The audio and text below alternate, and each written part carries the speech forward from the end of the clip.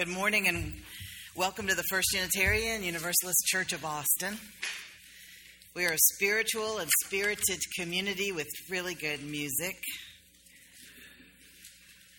dedicated to the free search for truth and meaning. I extend a special welcome to those of you visiting with us this morning.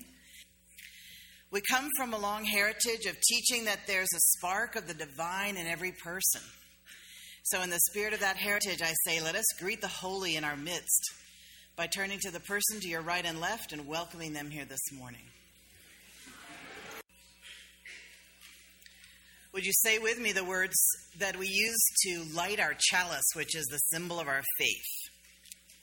Love is the spirit of this church, and service is its law. This is our great covenant, to dwell together in peace, to seek the truth in love, and to help one another. Our call to worship this morning is from Albert Schweitzer. At times, our own light goes out and is rekindled by a spark from another person. Each of us has cause to think with deep gratitude of those who have lighted the flame within us.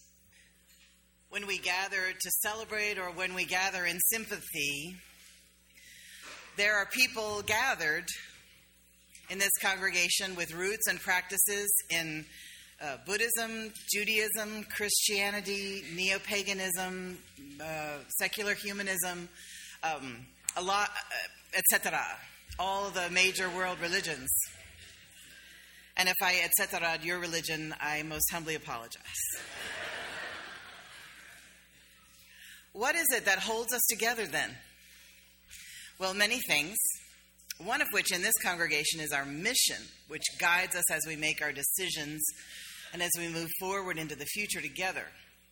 We wrote it on the wall so that we say it every Sunday.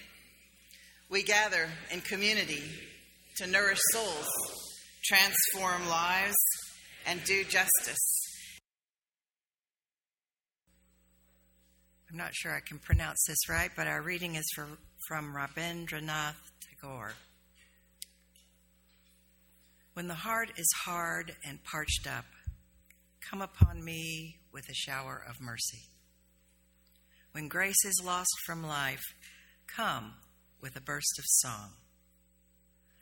When tumultuous work raises its din on all sides, shutting me out from beyond, come to me, my Lord of silence, with thy peace and rest. When my beggarly heart sits crouched, shut up in a corner, break open the door, my King, and come with the ceremony of a king.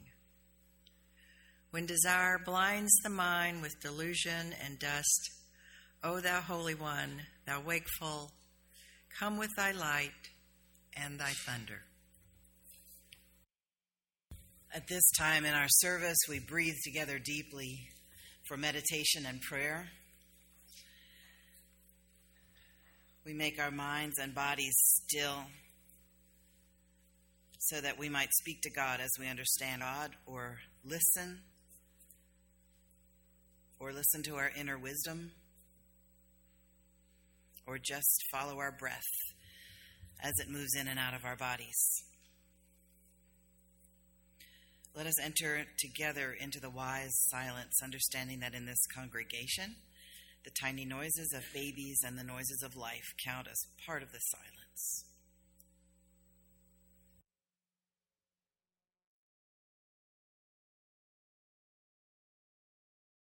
We have a congregational healthy relations covenant.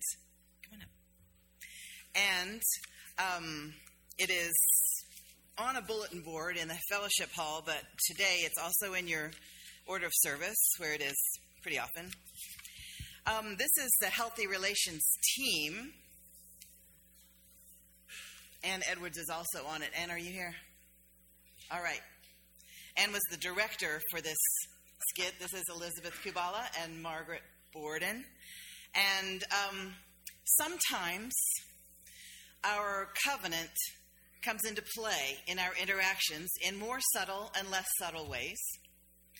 Our covenant talks about communicating respectfully and kindly. Penelope and Dorothy are talking at coffee hour. Hey, Penelope, how are you? Oh, I'm fine, Dorothy. I'm so glad I ran into you. How are you doing? Good. I've been wanting to tell you about this book I've been reading. It's called White Trash, The 400-Year Untold History of Class in America. There we go. That's a mouthful. I know it is a mouthful, and it talks about how when so I can talk to you about them. So Penelope and Dorothy are talking, and Penelope is what we call a talker. Right now, Dorothy is giving her good listening cues. She's making eye contact and nodding. Let's see what happens next. So, like I was, it talks all about how, slavery created this class, and I think I read it. And anyway, let me finish here. This class that this lower white trash class, and hold on, let me finish. At this point, Dorothy has made a couple of attempts to engage. Dorothy realized that this is going to be more of a monologue than a dialogue. Notice how her enthusiasm for this encounter fades. And even though it's a very long book, it's about this thick, but about a third of it is footnotes, and so it's not. Dorothy has looked at her watch. She has broken off eye contact.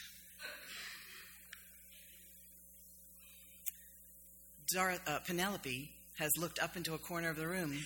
Sometimes she even closes her eyes while she's talking, so she does not see the cues.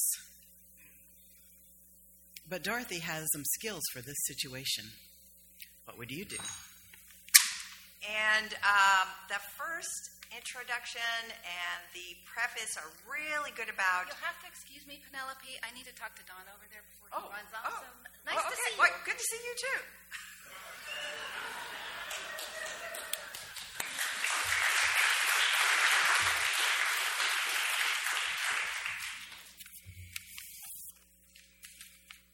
Elizabeth Kubala, Margaret Borden, directed by Ann Edwards.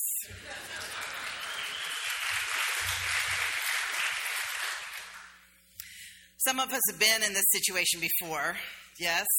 Some of us on the side of the listener, and some of us on the side of the talker, and some of us both. To paraphrase the Quakers, everyone's a little difficult except me and thee.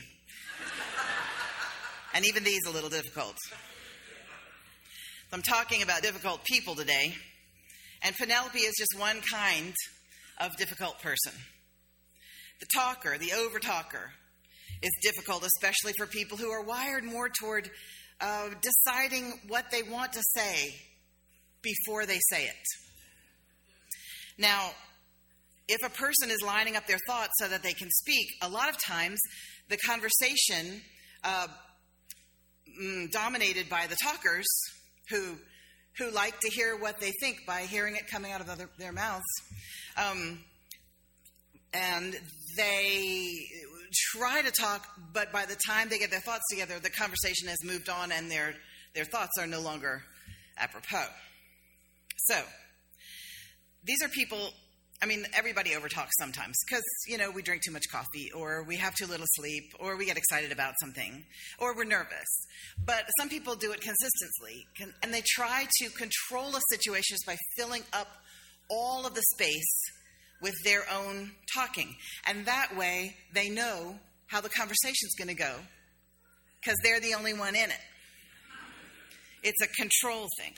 And it might be because they're out of balance internally, or because they were raised up in an out-of-balance environment, and they found that the only way to adjust to that, to survive, was to stay in control. So when over-talking happens at work, we might, or in a meeting, we might look meaningfully at the facilitator, like, are you going to do anything about this?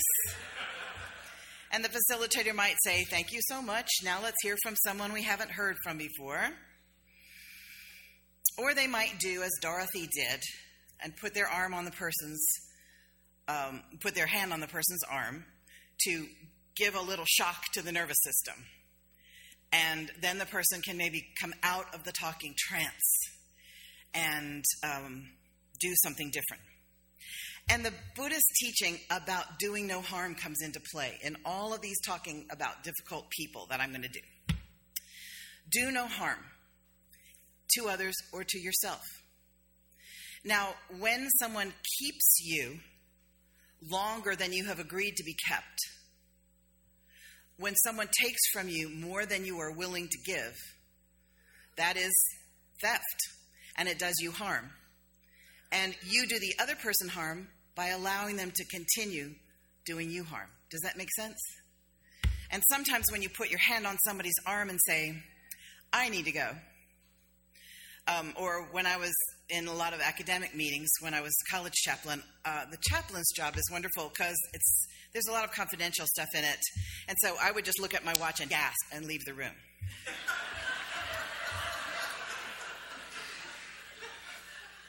It wasn't a lie. The gasp was, I've been in this meeting for an hour.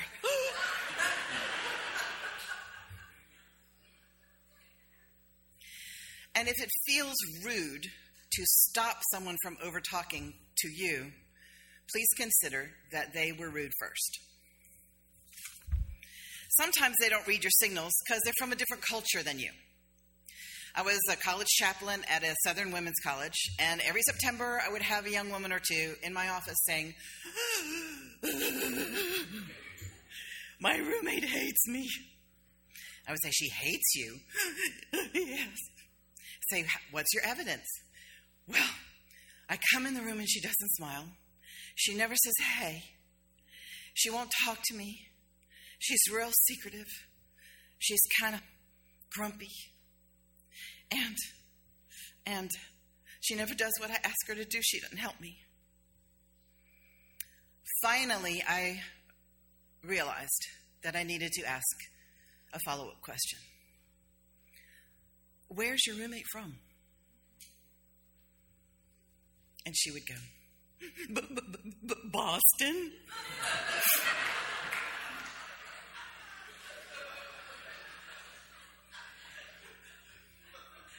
Or somewhere up there.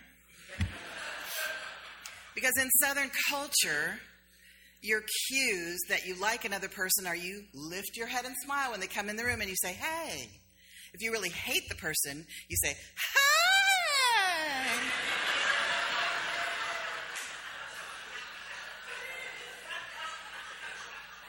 You got to wear earplugs to the junior league meeting.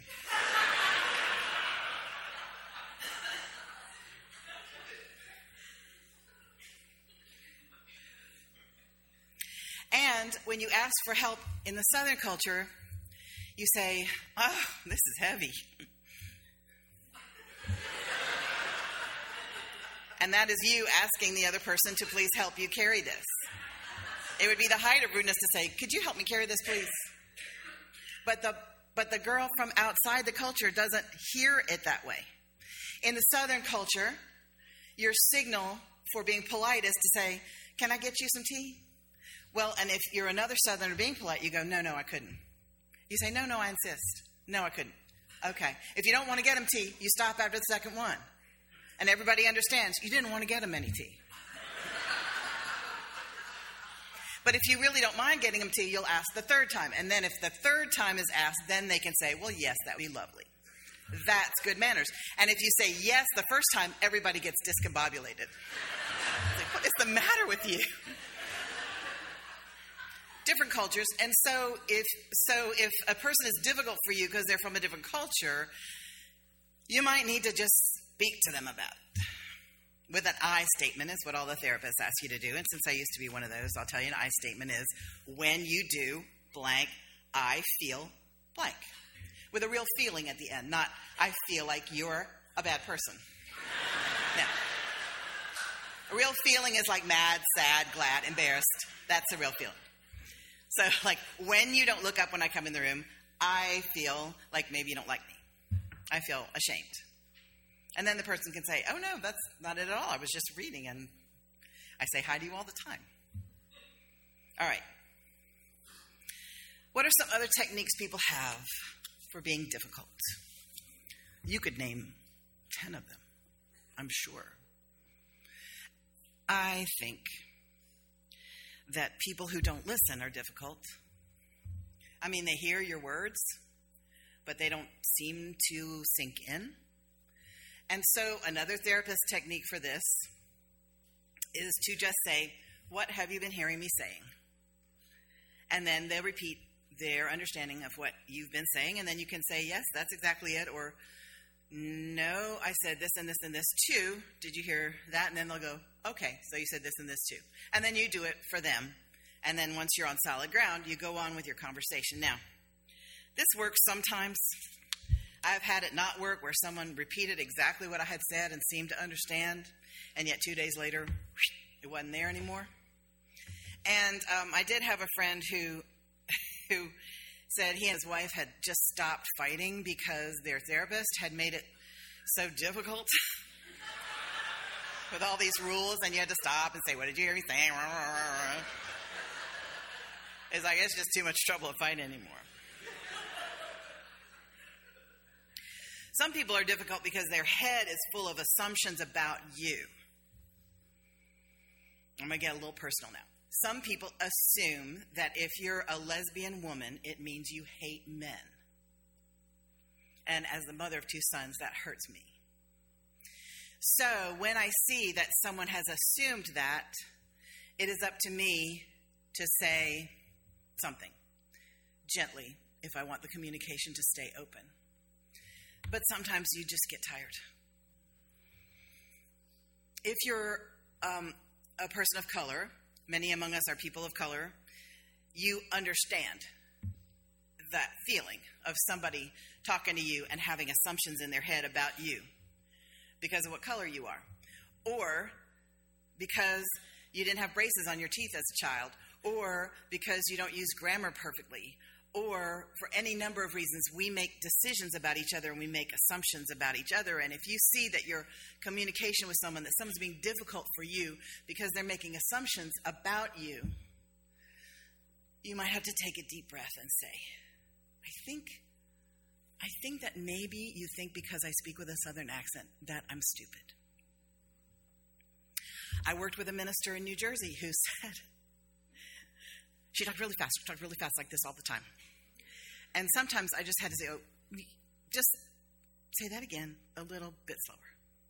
And she was like, yeah, I always thought people who needed to talk slow were stupid. And she said, and then by grace, she said, but now I know that's not true. Still, it's done. Other people say, oh yes, people with Southern accents, it would just make me laugh to hear them teach math. I have some Texas pure math professors that I would like for them to meet.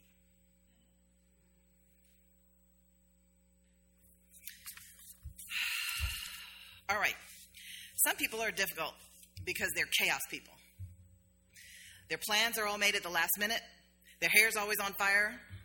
They're always trying to pull something out at the last minute, and the people around them are running around and they don't know the answers to any of the questions. They say, you'll have to ask so-and-so because they're in charge of this event. And everything for the event has to go through this person who's in charge of the event. Chaos people. Or your whole staff is trying to figure out what your policies are because of what you tweet at night. Chaos is a very good way to control. It works. It controls the situation in a certain way. So if you have a team with a chaos person at the top, they don't delegate. Everything has to go through them. They want to be the only ones knowing the information. I personally choose not to be on teams with people like that, or I try to be the boss, which is enough trouble in itself. But chaos is a way of controlling.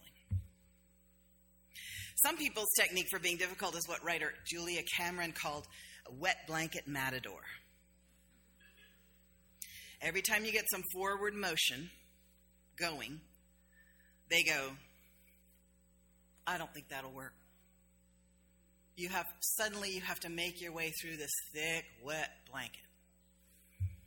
We tried that in 1996, 20 years ago. It's not going to work. So if they're in charge, you're out of luck. Some trainers recommend, I read lots of articles about this week, some trainers just go, just avoid these people. One guy said, fly like an eagle. Just fly above it. I was like, have you ever worked with anybody else as your boss? That's nice. Avoid them if you can. That is great. And as Michelle Obama said, who came through a huge briar patch of awful, racist, cruel comments her whole 8 years in the White House, she said, when they go low, we go high. And she could do that because she's amazing and she was the first lady. Some people who are spiritual and religious teachers tell us a very thought-provoking yet irritating thing, and that is that difficult people are our teachers. That when you run into a difficult person in your life, this is because this person is a teacher for you. This person is the Spirit's invitation to you to grow in love.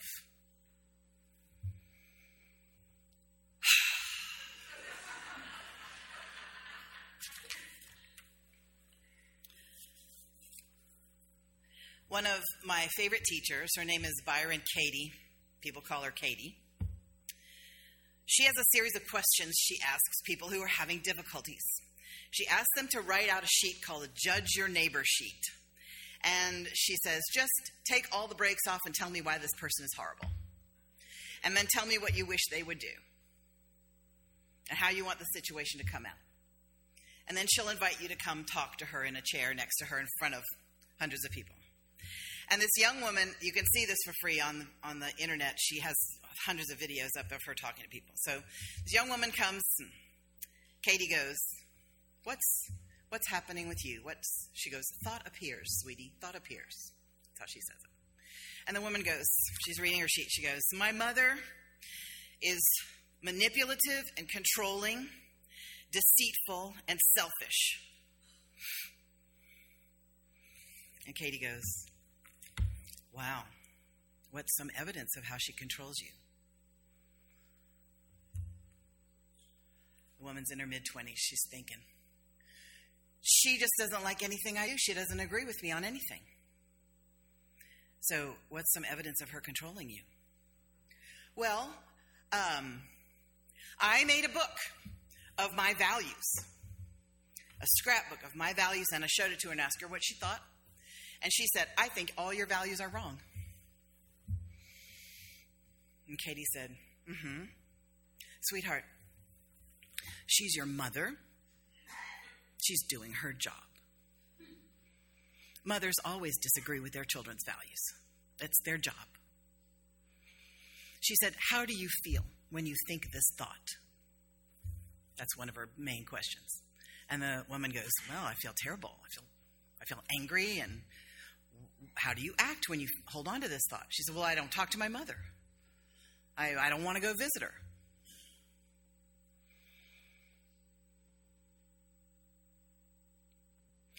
Then there's the famous turnaround.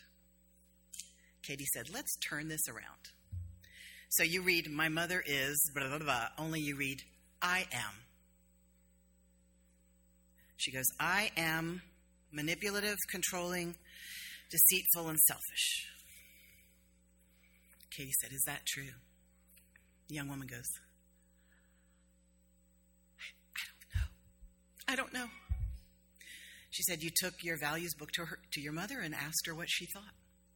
But you didn't want to hear what she thought. You wanted her to think what you thought.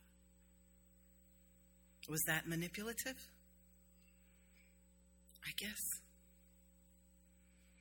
She said, you want your mother to have your same values.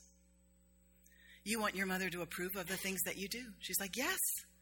And you manipulate her to see that she does that. Yes. Is that selfish? Yes. She's like, sweetheart, read the next thing. What do you want your mother to do? She said, I want my mother to respect me. She says, turn that around. I want me to respect me. She said, yeah. Honey, they're your values. And her values are her values. And if you respect your values, there's no way she can control you just by disapproving of you. Anyway, it's very interesting. And what it tells us is that difficult people are our teachers. And she says, oh, and if you change yourself, your mother's still not going to change. She's going to be herself. I'm not telling you a sneaky way to change your mother. And so at the end of the sheet, the woman had written, I will never be manipulated or controlled again. And the turnaround for that is accepting reality. Your mother is very different from you, and she will never agree with you on your values. So you might as well look forward to who she is. And so the woman's reading, she goes, I look forward to being controlled again. Katie's like, yeah, if you look forward to it, she can't hurt you. Sometimes it might work.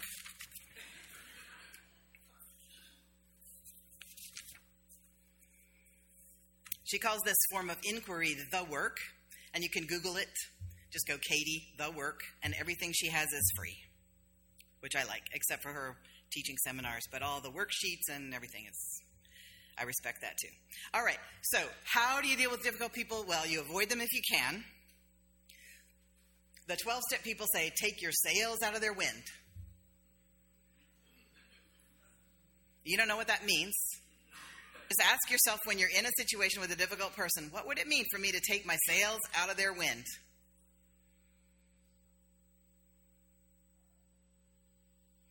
Sometimes you change your environment, and sometimes you change yourself. You talk to them directly with love if you can. Make your position clear. Be clear and loving in what you ask them to do instead of what they're doing. You say, I will be able to stay in conversation with you longer if you speak to me with respect and kindness. Pema Chodron, a renowned Buddhist teacher, says, take the target off your back. She says, everybody is caught up in the fire of aggression. Everybody's on fire with aggression. And if you can let go of some of that fire, if you can tamp down the fire, Katie would never say, let go of the fire. She would say, can you think of a sane, stress-free reason why you should hold on to that? I like that better because it doesn't wake up the oppositional mule in me. But Pema Chodron says, tamp down the fire of aggression. See if you can practice your meditation, practice your character building, and be a less aggressive person. Now, I have to tell you, this works sometimes too. Rabbi Jesus said it too. He said, do not return evil for evil, but return good for evil. He didn't say this will earn you a crown in heaven. He said, this will drive your enemies crazy. I have a friend who tried this on her husband as they were getting divorced. He was a very verbal guy, and he would yell at her on the phone in a way that didn't give her any chance. She would go, So basically a phone call was just, you're a terrible person, you're killing our children, you're killing our life, blah, blah, blah, and I'll pick up the boys at 4.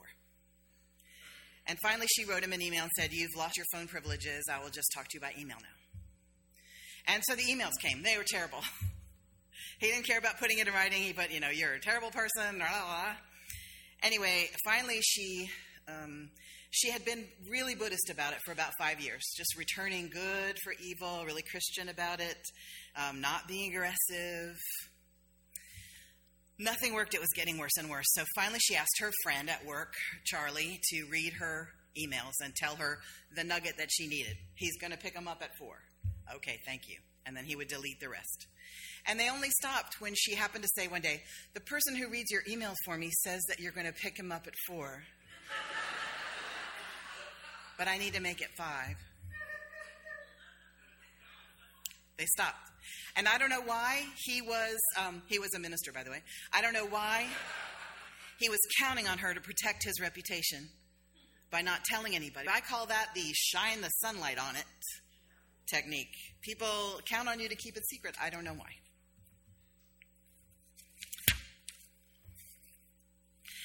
So I could go on and on, which I don't have time to do. But the basic thing is the one we have power to control is ourselves. And one way to change yourself in a situation where someone is difficult is the metta meditation, or as the 12-step people call it, the resentment prayer, where you pray for the other person everything in life that you want in your life. So you'd pray that they would be prosperous and healthy and have good family and good friends. And I've told you about my friend Dorothy, whose sponsor told her to do this about her mother. And Dorothy said, I wouldn't mean it. I couldn't mean it. That would make, I would be a hypocrite. And she said, Dorothy, you don't need to mean it. You just say it every day for 14 days. And Dorothy said, I'm really uncomfortable being a hypocrite. And her sponsor said, Dorothy, you're a drunk. You're a drunk. God forbid you should be a hypocrite.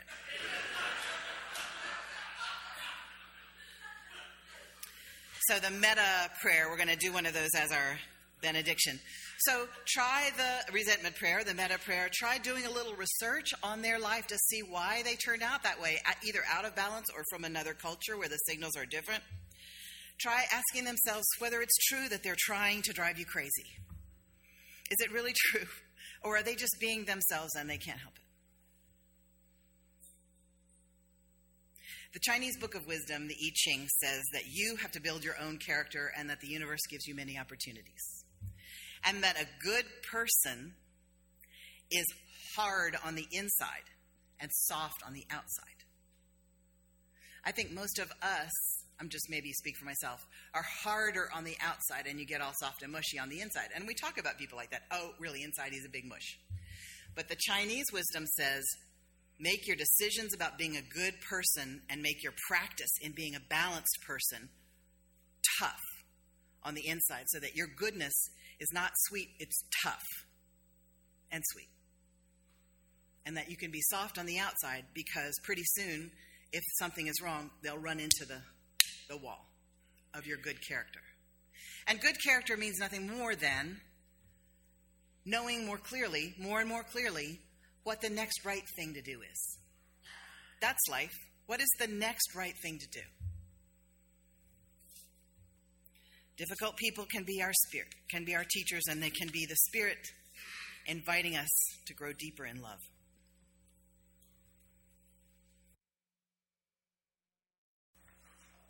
Will you please say with me the words by which we extinguish our chalice?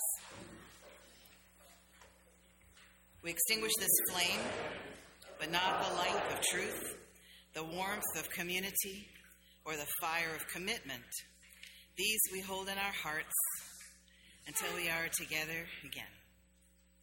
This benediction is the metta meditation, kind of, written by a friend of mine. It's a call and response. I sing something and you sing it back to me. Let's try it. You may be one last spark. We all need to light the whole world. Wonderful. And I'll sing it for someone you love. You may be one last spark. We all need to light the whole world. It's a nice thought. Now sing it for somebody you're completely indifferent to. Don't look around.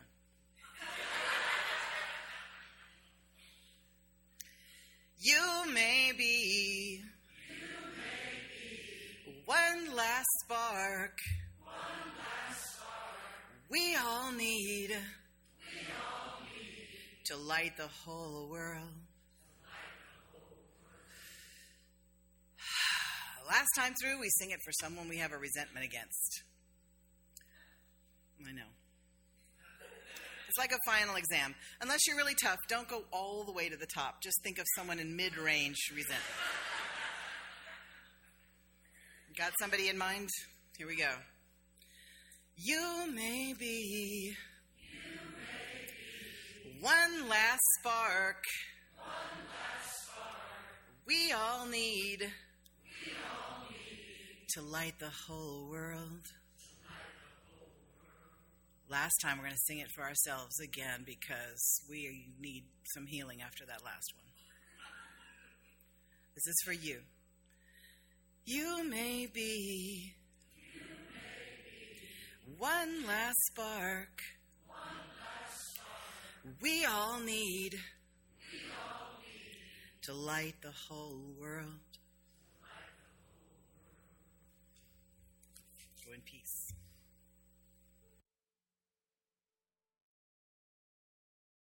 This is a production of the First Unitarian Universalist Church of Austin.